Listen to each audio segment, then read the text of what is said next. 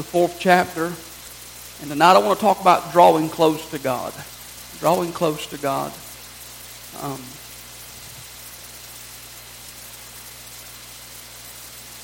Drawing close to God. James chapter 4. Read one verse of Scripture. And then we'll get into more Scripture tonight. James chapter 4 and verse 8. It's on the screen. It's on your handout.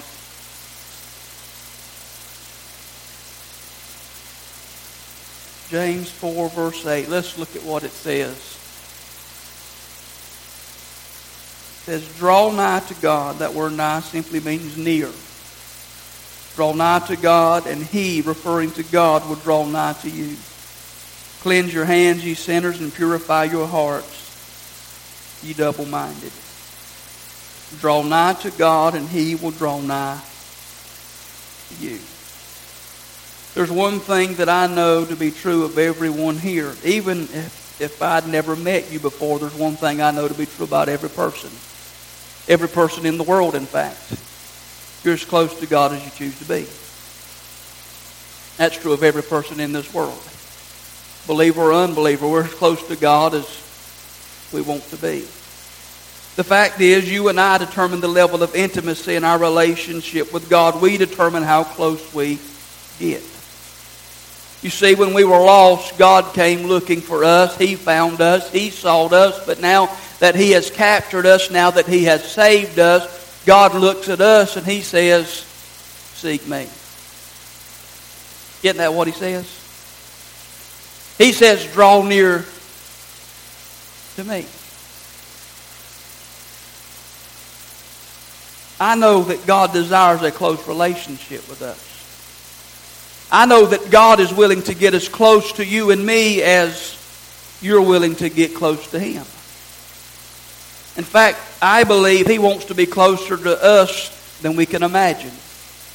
In all reality, He probably wants to be closer to you than you do to Him. Because the thing is, the closer we get to God, God begins to deal with stuff in our life that sometimes we don't want to deal with. Because sometimes we want to compartmentalize our faith and keep certain areas of our lives off limits to God. But here's the thing. When you get close to God, you have to let every area of your life be open to Him and just kind of let Him take over. And sometimes we don't want that. Certain things we want to hold on to. Certain parts of our lives that I want this. And God says, no, if you want to be close to me, I have to have everything. When you go back to the Garden of Eden, you see God's ideal relationship with us. You see that Adam and Eve, they enjoyed intimate fellowship and relationship with God. There wasn't any rules. There wasn't any rituals. There wasn't any traditions. Just a simple relationship where God could come down and walk with them in the cool of the day. He could talk with them and just have a conversation and just have fellowship. That's what God wanted. And that's what God wants for us. A simple, loving relationship. Listen to what I'm about to say. Jesus died on a cross so that we could know Him. He died on a cross so that we could connect with Him. He gave His life not just so that we could be saved and go to heaven, but He died on a cross so that we could walk with Him and fellowship with Him and interact with Him on this earth before we ever went to heaven. Listen, He didn't just die so we could attend church services. In fact, if that's all He did was die so we could come to church 2 times a week and have some singing and have some preaching, that's pathetic. He died so we could know Him and encounter Him and just sit in His presence and enjoy Him. But yet so many times we've turned relationship into ritual and tradition and religion. We've turned it into nothing more than what can God do for me and what can I get out of Him. Rather than what the Bible talks about walking with Him. I want to ask you a simple question. Are you as close to God as you want to be? Or do you desire to be closer? I want to be closer. I believe that's the longing of every believer, but sometimes we don't know how to get there. And sometimes I believe, if we'll be honest, we have to admit that we're not as close as we have been before. And so tonight I want to give you a few things as we look at this idea of being intimate with God, being close to God. Number one, intimacy with God can be lost. Intimacy with God can be lost. You see, intimacy with God isn't something that once you attain it, you continually have it. You see, the fact is, you can get close to God, but it doesn't always mean you're going to stay close to God. You see, I believe that we're either going closer to Him or we're drifting from Him. You see, I don't believe our relationship with God stays stagnant. It's getting better or it's getting worse. It's getting stronger or it's getting weaker. Now, I know sometimes you have to kind of stand your ground and it's a struggle. But overall, you're either growing, progressing, making ground, or you're drifting. Think about the church at Ephesus in Revelation chapter 2. Jesus commends them for all the good that they have going on. But then in verse 4, He says, "Nevertheless, I have this against you. You've abandoned your first love." On the outside, they look like a good church. On the outside, it looked like the church you'd want to be a part of. But Brother Dennis, he said, "You don't love me like you used to." And sadly, that's where a lot of Christians are. They're still going through the motions. They're still doing all the activities they've always done, but it's not motivated by love. Thing is, you can look good on the outside and still not be in love with Him like you once were. You've lost your zeal. You've lost your passion. You've lost your enthusiasm and excitement, and you just need to fall in love with Jesus all over again. I want to ask this question tonight. It's on the screen, but how is intimacy lost? Let me give you a few things to fill in here. Number one, failure to spend consistent time with Him. If you don't spend consistent time with God, you'll lose your intimacy with Him. Could you imagine being married to somebody and only spending time with them once a week? Do you think you're going to have any passion in your marriage? Do you think there's going to be any fire there? I don't think so. Well, how do you think it's going to be in your relationship with God if you never spend any time with Him? Now, I'm not going to try to be legalistic and ritualistic about it, saying that, hey, you have to spend an hour every day in prayer.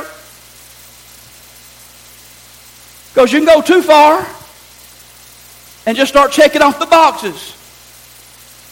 And it becomes an obligation. And that's not love either. But consistently, you need to be trying to spend time with Him because you love Him. But secondly, you lose intimacy with God when there's unconfessed sin in your life. When the Holy Spirit has convicted you and dealt with you, and you refuse to deal with what He's putting His finger on in your life, it's going to hurt your relationship with Him. You'll lose the intimacy that you have with Him. You see it in marriages. That when one spouse is unfaithful, it hurts the intimacy.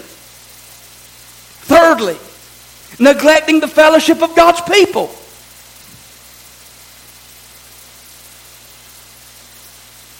When people start laying out of church, when people stop fellowshipping with God's people. Listen, when God saved you, He saved you to be a part of His family. And that means there's other people involved. But listen, when you believe, you belong. Amen? You see, we're not in this thing together. Listen, we're not in this by ourselves. We're in this together. We need each other. And that means when we come together in God's house and we fellowship and we shake hands and we hug and we pray for each other, it helps me. It helps my walk with God to be around other believers. In fact, the writer of Hebrews talks about, forsake not the assembling of yourselves together, which is the manner of some, especially as you see the day approaching. And yet we're living in days where people try to meet together less and less.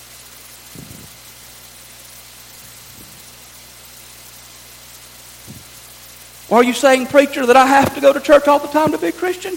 That's not what I'm saying, but here's the thing. If you want to be a strong Christian, you ought to be in the house of God as much as you can. Because it'll help you walk with God.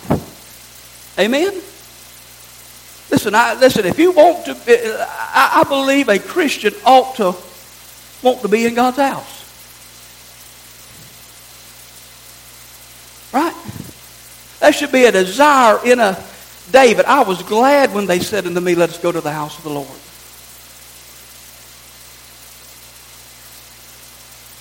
And some Christians, professing Christians, so-called Christians, it's Sunday again, I guess I got to go to church today. We ought to spring out of bed like, oh, thank God I get to go to His house today. Because listen, if you have a hard time getting here to fellowship 2 times a week and listen from the Word of God, I promise you, most of them's not praying and reading their Bible if they can't come sit for an hour.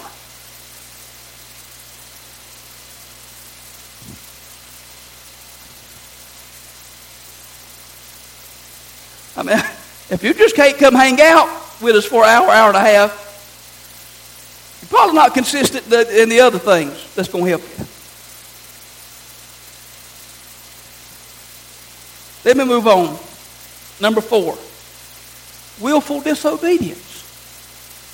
When you know what you want to do and you willfully disobey, that's going to hurt your intimacy with God.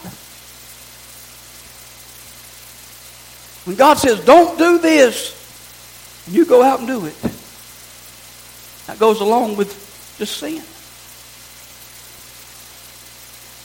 It's going to hurt your intimacy. Here's what I've come to find out in my years of walking with God. Intimacy usually isn't lost in a moment. It takes place gradually. You slowly drift away. I used to do some surfing in my more younger days, my 20s. And here's the thing about surfing. You paddle out there to where the waves are breaking until you decide to catch a wave. But if you don't constantly paddle to stay in that area, you're going to drift. Or the waves are going to carry you down the beach. And it don't take long, and you could be 100 yards from where you paddle out. Because you did absolutely nothing. And that's why the writer of Hebrews talked about neglecting this great salvation. That if you just neglect your walk with God, you drift. Doesn't mean you're lost. You drift, and all of a sudden you look up, and it's like, how did I get so far away? You just neglected your walk with God. And you drift.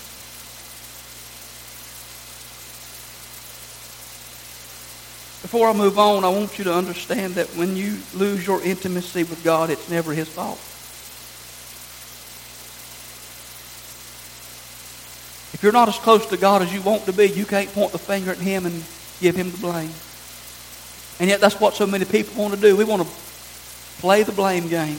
It's somebody else's fault. It's God's fault. But here's the thing. If there's distance between you and God, you can be sure of one thing. God is not to blame, and God's not the one that moved. You did. Because in the Garden of Eden, Adam was the one hiding. And that's what we do. When there's something in our life, instead of running to Him, We try to run away and we try to hide. When the best thing to do is fess up and let Him forgive and let Him restore and let the intimacy be restored. Because here's the thing, immediately intimacy is restored when you confess. That's the good thing about our Heavenly Father, is that He's so gracious and merciful that when you fess up, intimacy is restored. So intimacy can be lost. But let me give you a second thing here. Intimacy with God doesn't just happen. Listen, I wish we could snap our fingers, make a wish, and all of a sudden spiritual growth and spiritual intimacy would happen. But just like any other relationship, you've got to work at developing your relationship with God. Intimacy with God is not going to happen by accident. It's not going to happen by chance. You're not going to stumble into it.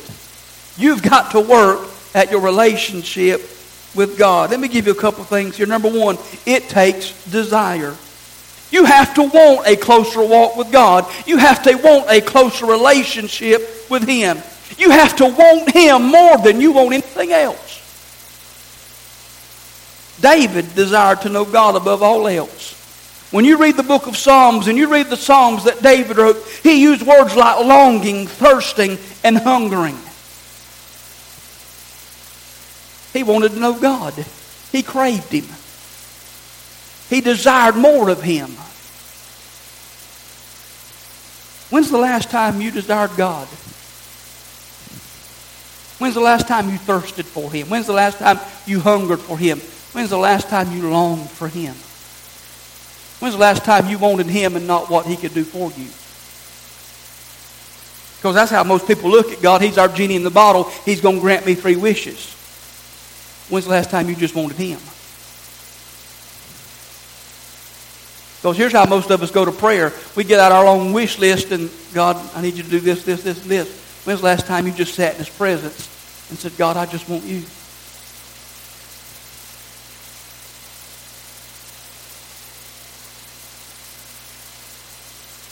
You see, here's one of the things that God's convicted me as I put together this message and dealt with this. So many times I go to this book right here, and I had to repent of it today. I opened this book right here, and this has become nothing more than a manual to prepare sermons rather than a manual for living.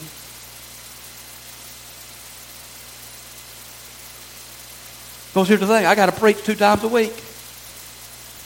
And it becomes so easy just to open this book right here and be like, okay, God, what I got to preach this week? What I got to say to the people, rather than open this right here and read it for God to speak to me. And open this right here, Brother Jimmy, to see what God wants to say to me, to feed me, to correct me, to change my life. And let God encounter me. But it's so easy to open this right here and be like, I got to preach Wednesday night. I got to preach Sunday. God, I got to have a sermon. I got to have a message. And just read and just, that'll preach. And just get a piece of paper and just start just thinking of thoughts. And rather than, I need to encounter God.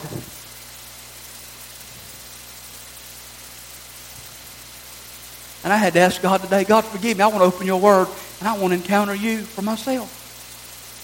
God, I want to see You in Your Word so that I can live the way You want me to live.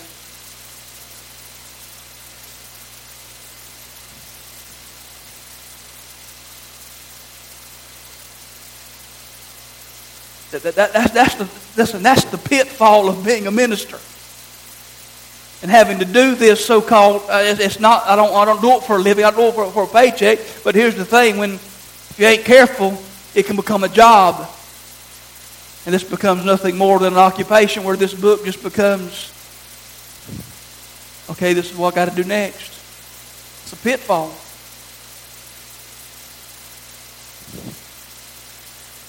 But it takes desire to grow. Number 2, it takes time. I've done talked about one of the reasons you lose intimacy is not having consistent time with Him. But you got to spend time with God. And one of the main reasons people say they don't read their Bible or spend time in prayer is not enough time. But we can watch TV. We can spend time on the computer. We can go to kids' baseball games and grandkids' baseball games.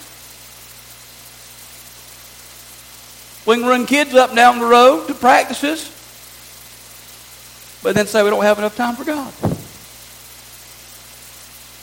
We can read newspapers, but then say I don't have time to draw near to God. Listen, what if Jesus didn't have time to die on a cross? We'd all be in a mess. Listen, you got to make time. Or let me say it this way, take the time. Have to prioritize. Number 3, it takes discipline.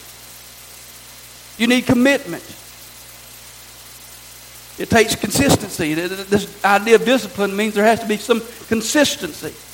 In other words, you don't pray one week and skip the following week. Again, I'm not saying pray an hour every day, but there has to be some consistency. Well, there's some people that only pray when crisis comes. Trouble comes and they hit their knees and start praying. That's not consistent. That's not discipline. Listen, you got to learn how to pray when there is no trouble. You got to learn how to pray when things are good.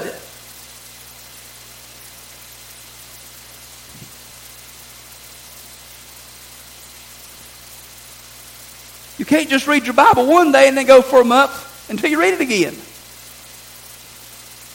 Listen, none of us would think I'm going to eat today and then I'm going to go a month without eating again. That's how some people treat their Bible. You know how I'd look if I ate today and didn't eat again for another month? I'd probably look pretty sharp. I'd be shriveled up a little bit. But I'd be unhealthy. I'd be deprived of nutrients that my body needs. And even though I might lose some weight and get down to a healthy weight, it wouldn't be healthy.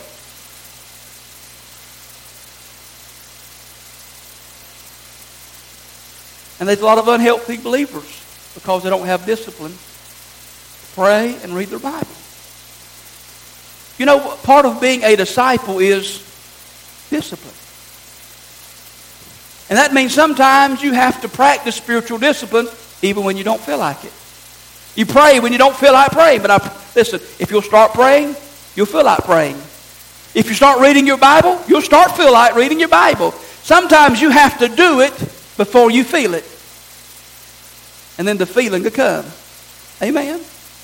Because here's the thing, sometimes I don't feel like reading my Bible, Brother Lynn, but if I just ever get started, it's hard to put it down.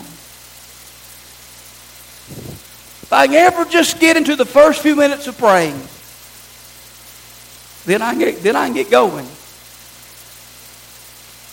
If I can ever get started praying, and I can feel His presence, or if a warm tear ever rolls down my cheek, it's on then. Because then I've got a hold of Him. Or better yet, He's got a hold of me. And I can go in then. You just have to sometimes do it. It takes discipline. Number 3, and this is where we're going to spend the rest of our time here. Intimacy with God can be regained. It can be regained. You can get close to God. You can have an intimate relationship with Him. I believe that our relationship with God can get better. I believe we can be closer today than we were yesterday. Amen? I believe that all of us can have a better walk with God than we currently have. Here's the thing, none of us have arrived yet. I believe Paul understood that concept very well. Listen to what he said, Philippians 3:10.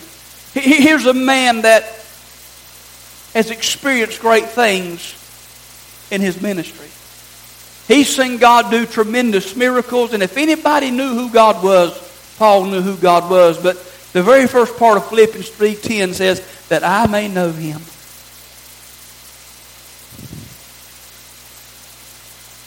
Paul knew Jesus. He knew the power of God, but yet the longing and desire of his life, that I may know him. After all that Paul has experienced, after all that he has seen, I still want to know him. And then he says in verse 12 and verse 13, not as though I had already attained, either were already perfect, that means mature. But I follow after, if that I may apprehend that which also I'm apprehended of Christ Jesus. Brethren, I count not myself to have apprehended, but this one thing I do, forgetting those things which are behind, and reaching forth those things which are before. He wanted to know Jesus, and he's saying here, I hadn't arrived yet. You see, he wasn't satisfied with what he had accomplished so far, and he knew that he hadn't achieved maturity yet. He says, hey, I've gained a lot of ground, I've grown in the process, but I'm not satisfied with where I'm at in my journey. I still want to know him, and I still want to press on, and I still want to grow in my walk with God. And he says, I'm going to press forward that I can lay hold of that for which Christ has laid hold of me. He said, there's still more ground to gain. There's still areas that I need to press on to. You see, he had a divine dissatisfaction. And he said, I'm going to press on. Listen to me. A divine dissatisfaction is essential for spiritual progress. As long as you're satisfied with where you are, you'll never grow in your walk with God. If you're comfortable, if you're complacent, and you like where you are, you'll never move forward. There has to be a divine dissatisfaction. God, I'm thankful for what you've done. I'm thankful for where you've brought me. But God, I want to go from faith to faith and glory to glory. I want to move on in my walk with you.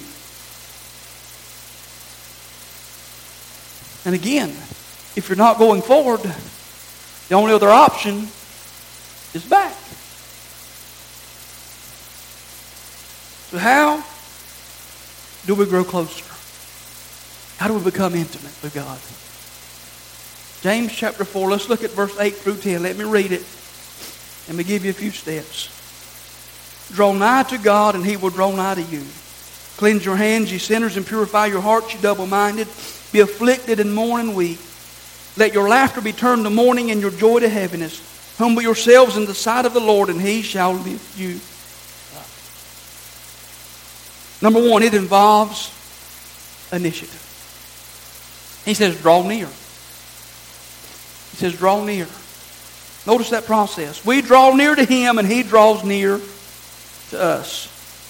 We initiate the process of seeking God. We initiate the process of getting closer to him. And you might be thinking, well, why doesn't he draw near to me so that I'll draw near to him? Why do I draw near to God first? Because initiating the process of drawing near to him first shows that our relationship with him is our top priority. Matthew 6:33 says, seek first the kingdom of God and his righteousness, and all these things shall be added unto you.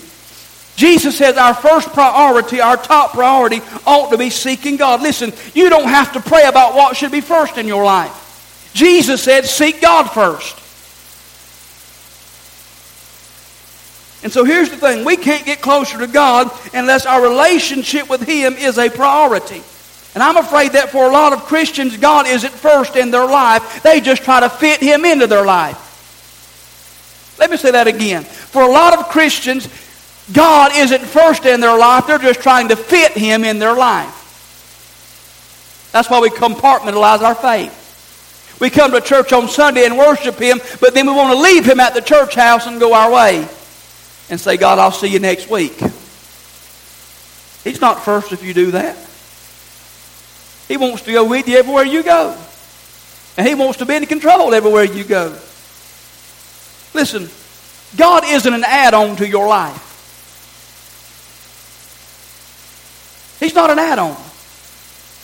He's not an upgrade to your life. When you believe in Jesus, he becomes your life. And he didn't just come to make you better, he came to take over. And that means he wants everything. He wants to be the center of your life. And he wants to be first. But here's the thing. He won't force us to be close to him. That's why when you read Laodicea, he's standing on the outside knocking on the door wanting to get back in his church. He could have kicked the door down if he wanted to. But if any man hear my voice and open up, I'll come in and sup with him.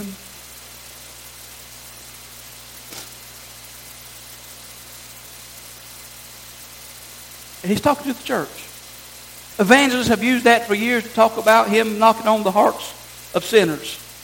He's talking to the church, trying to get back in. I wonder how many times on Sunday mornings God shows up at church and He's knocking on the hearts of believers. Trying to have fellowship with them, and they just ignore Him. Trying to have fellowship with them, and they just sit there unmoved. Like, God, don't bother with me today.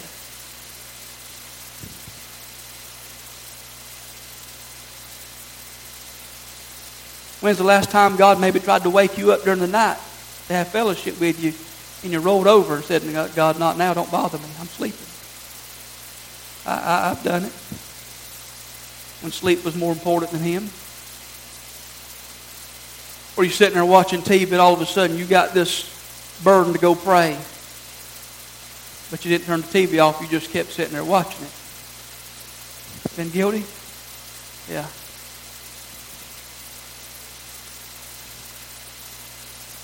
God will do that.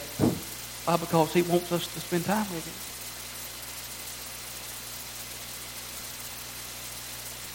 But it has to be a priority. And He's not going to force that on us. Listen, He loves us, but He's not going to force that on us. Is your relationship with God a priority? But number two, it involves purity. Notice it says in the text, cleanse your hands, purify your hearts. You see, our hands and our hearts are connected. Our hands refer to our outward life, what others see, and our hearts refer to our inward life. And that's what God sees. And so what James is saying is that our conduct must be clean, but our conduct can't be clean with a dirty heart. You see, it's difficult to be close to God with unclean hands and a dirty heart. See, sin separates us from Him. It cuts off the intimacy we have with Him. Isaiah 59 verse 1 and 2 says, Behold, the Lord's hand is not shortened that it cannot save, neither His ear heavy that it cannot hear. But your iniquities have separated between you and your God, and your sins have hid His face from you that He will not hear. Sin hinders our fellowship with the Father and keeps our prayers from being answered. The psalmist said this, Psalm 66:18, If I regard iniquity in my heart, the Lord will not hear. I said earlier that unconfessed sin cuts off intimacy with God. It hinders our fellowship with Him. You can't get close to God with open sin in your life.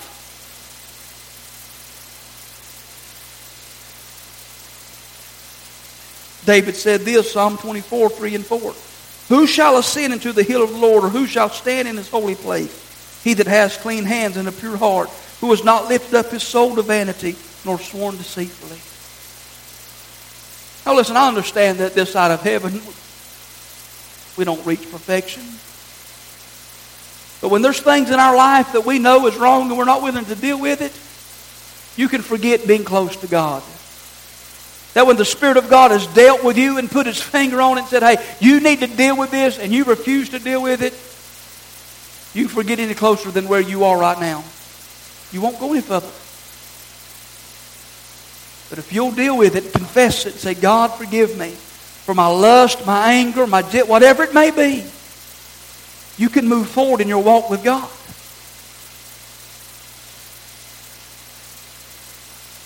There in verse 9 of the book of James, he talks about cleanse your hands. He talks about, let me read it to you, not on the screen, but it says, be afflicted and mourn and weep, let your laughter be turned to mourning and your joy to heaviness. He's talking about repentance. That's something we don't hear much in the church today. It's repentance. In fact, we don't hear much preaching to church people about church people needing to repent. But 2 Chronicles 7:14 talks about if my people, called by my name, will humble themselves and pray and seek my face and turn from their wicked ways, He'll hear from heaven, forgive their sins, and heal the land. Did I tell you where revival needs to start? In the church. It needs to start in me. It needs to start in you. We want this great revival to come throughout the USA and throughout the world. Listen, it ain't going to come till it starts in us. And it starts when the people of God get right. Number 3, it involves loyalty. Notice he talked about double-minded. He mentions that word there, double-minded. Well, it only appears twice in the Bible, and both times it's in the book of James. That word double-minded, it means two-spirited. It refers to someone who is wavering, unsettled, or divided. James 1:8 says, a double-minded man is unstable in all his ways. The word unstable there means no stability, they're unsteady, and they're uncertain. So here's the thing, not only will unclean hands and a dirty heart keep us from getting close to God, but a divided heart will keep you from getting close to God. You see, if our heart is divided between God and the world, we can't get close to Him. Now hear me, that doesn't mean that you're out there running around in the world, but here's the thing, if you get too close to the world, you can't get close to God. And I'm afraid sometimes we as believers get too close to the world. And again, it doesn't mean that we're out living in sin. We can get too attached to the world. We can get so caught up in this world to where we think that He's not coming back and maybe there is no heaven, that we're here to stay. And get caught up. And we become divided. Thing is, we can't walk with the world and walk with God. Matthew 6:24, no one can serve two masters. Either he will hate the one and love the other, or else he will hold to the one and despise the other. You cannot serve God and mammon. Can't have both. Can't have God and the world. We have to be devoted and loyal to Him and Him alone. Listen, God wants us to have devoted hearts, not divided hearts. There's a lot of people who want to straddle the fence. They want to hold the hand of God and hold the hand of the world. And you can't do that. The Bible warns us about being too friendly with the world and wanting and desiring what it offers. Look at James 4, verse 4. Ye adulterers and adulteresses, know ye not that the friendship of the world is enmity with God? Whosoever therefore will be a friend of the world is the enemy of God. Notice he refers to them as adulterous people. What does an adulterous person do? They cheat on somebody. So in that verse, what's it referring to? That they're being unfaithful to God.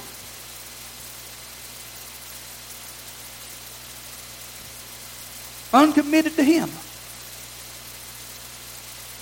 1 John 2:15, love not the world, neither the things that are in the world. If any man love the world, the love of the Father is not in him. That phrase, the love of the Father, means love for the Father is not in him.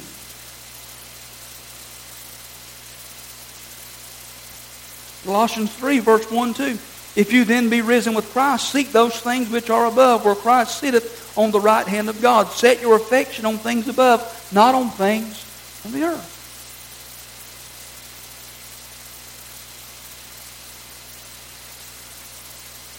We're to be looking forward to something greater. Number 4, it involves humility. He said, humble yourselves in verse 10. When we get closer to God, it's going to take some humility. That word humble, it means to be under the authority of another. So to humble ourselves before God, it requires that we submit or surrender to God.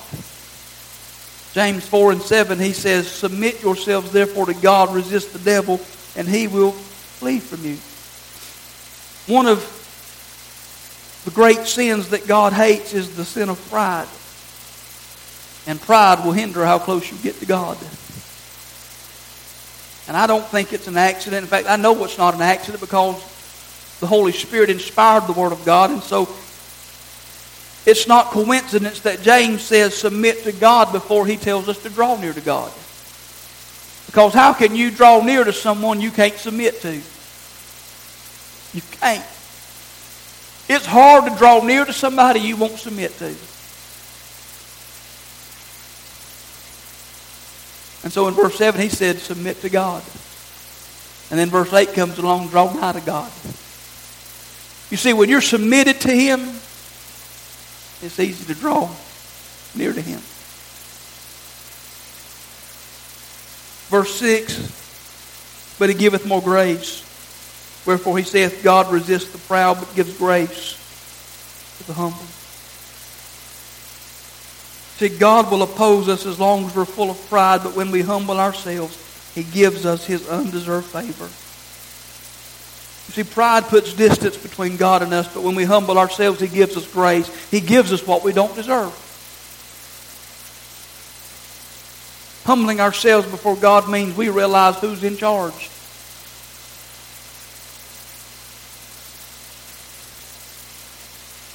Humbling ourselves before God means we empty ourselves of self and we acknowledge His lordship in our lives. Listen, if you want to go further in your walk with God, you want to be more intimate with Him, you're going to have to lay aside self, lay aside your self-centeredness, lay aside your self-righteousness, and say, I'm nothing and He's everything.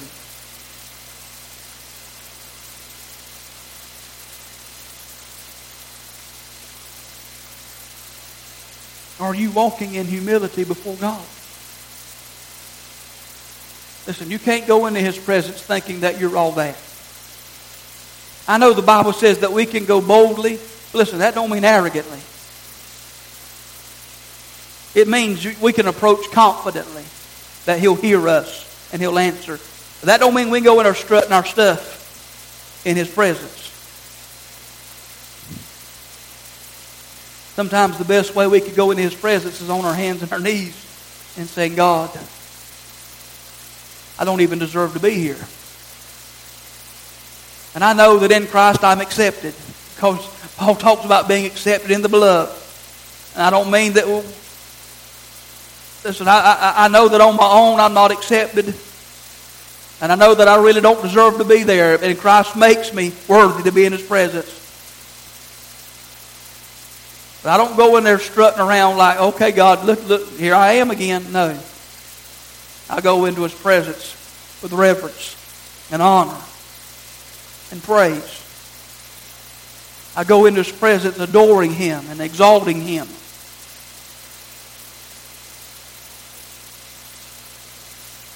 Recognizing that He's God and I'm not. So as I close, I ask you again, are you as close to God as you want to be, or do you want to get closer? Maybe you're here and you're not as close as you once were and you want to get back there. You can. Maybe you're here and you're close to God, but you want to get closer. You can. God gives us a promise here in James 4:8 that if we draw near to Him, He'll draw near to us. Isn't that what He says? Draw nigh to God, and He'll draw nigh to you. That's a promise. I believe that when we move in God's direction, God begins to move in our direction. Listen, you can't beat that. And if you walked in here tonight saying, I don't know where God is in my life. I hadn't felt God in a while. God hadn't moved. God's waiting on you to move. When's the last time you moved towards Him? If you hadn't moved towards Him in a while, He's right where you left Him the last time. Move towards Him. He'll start moving towards you.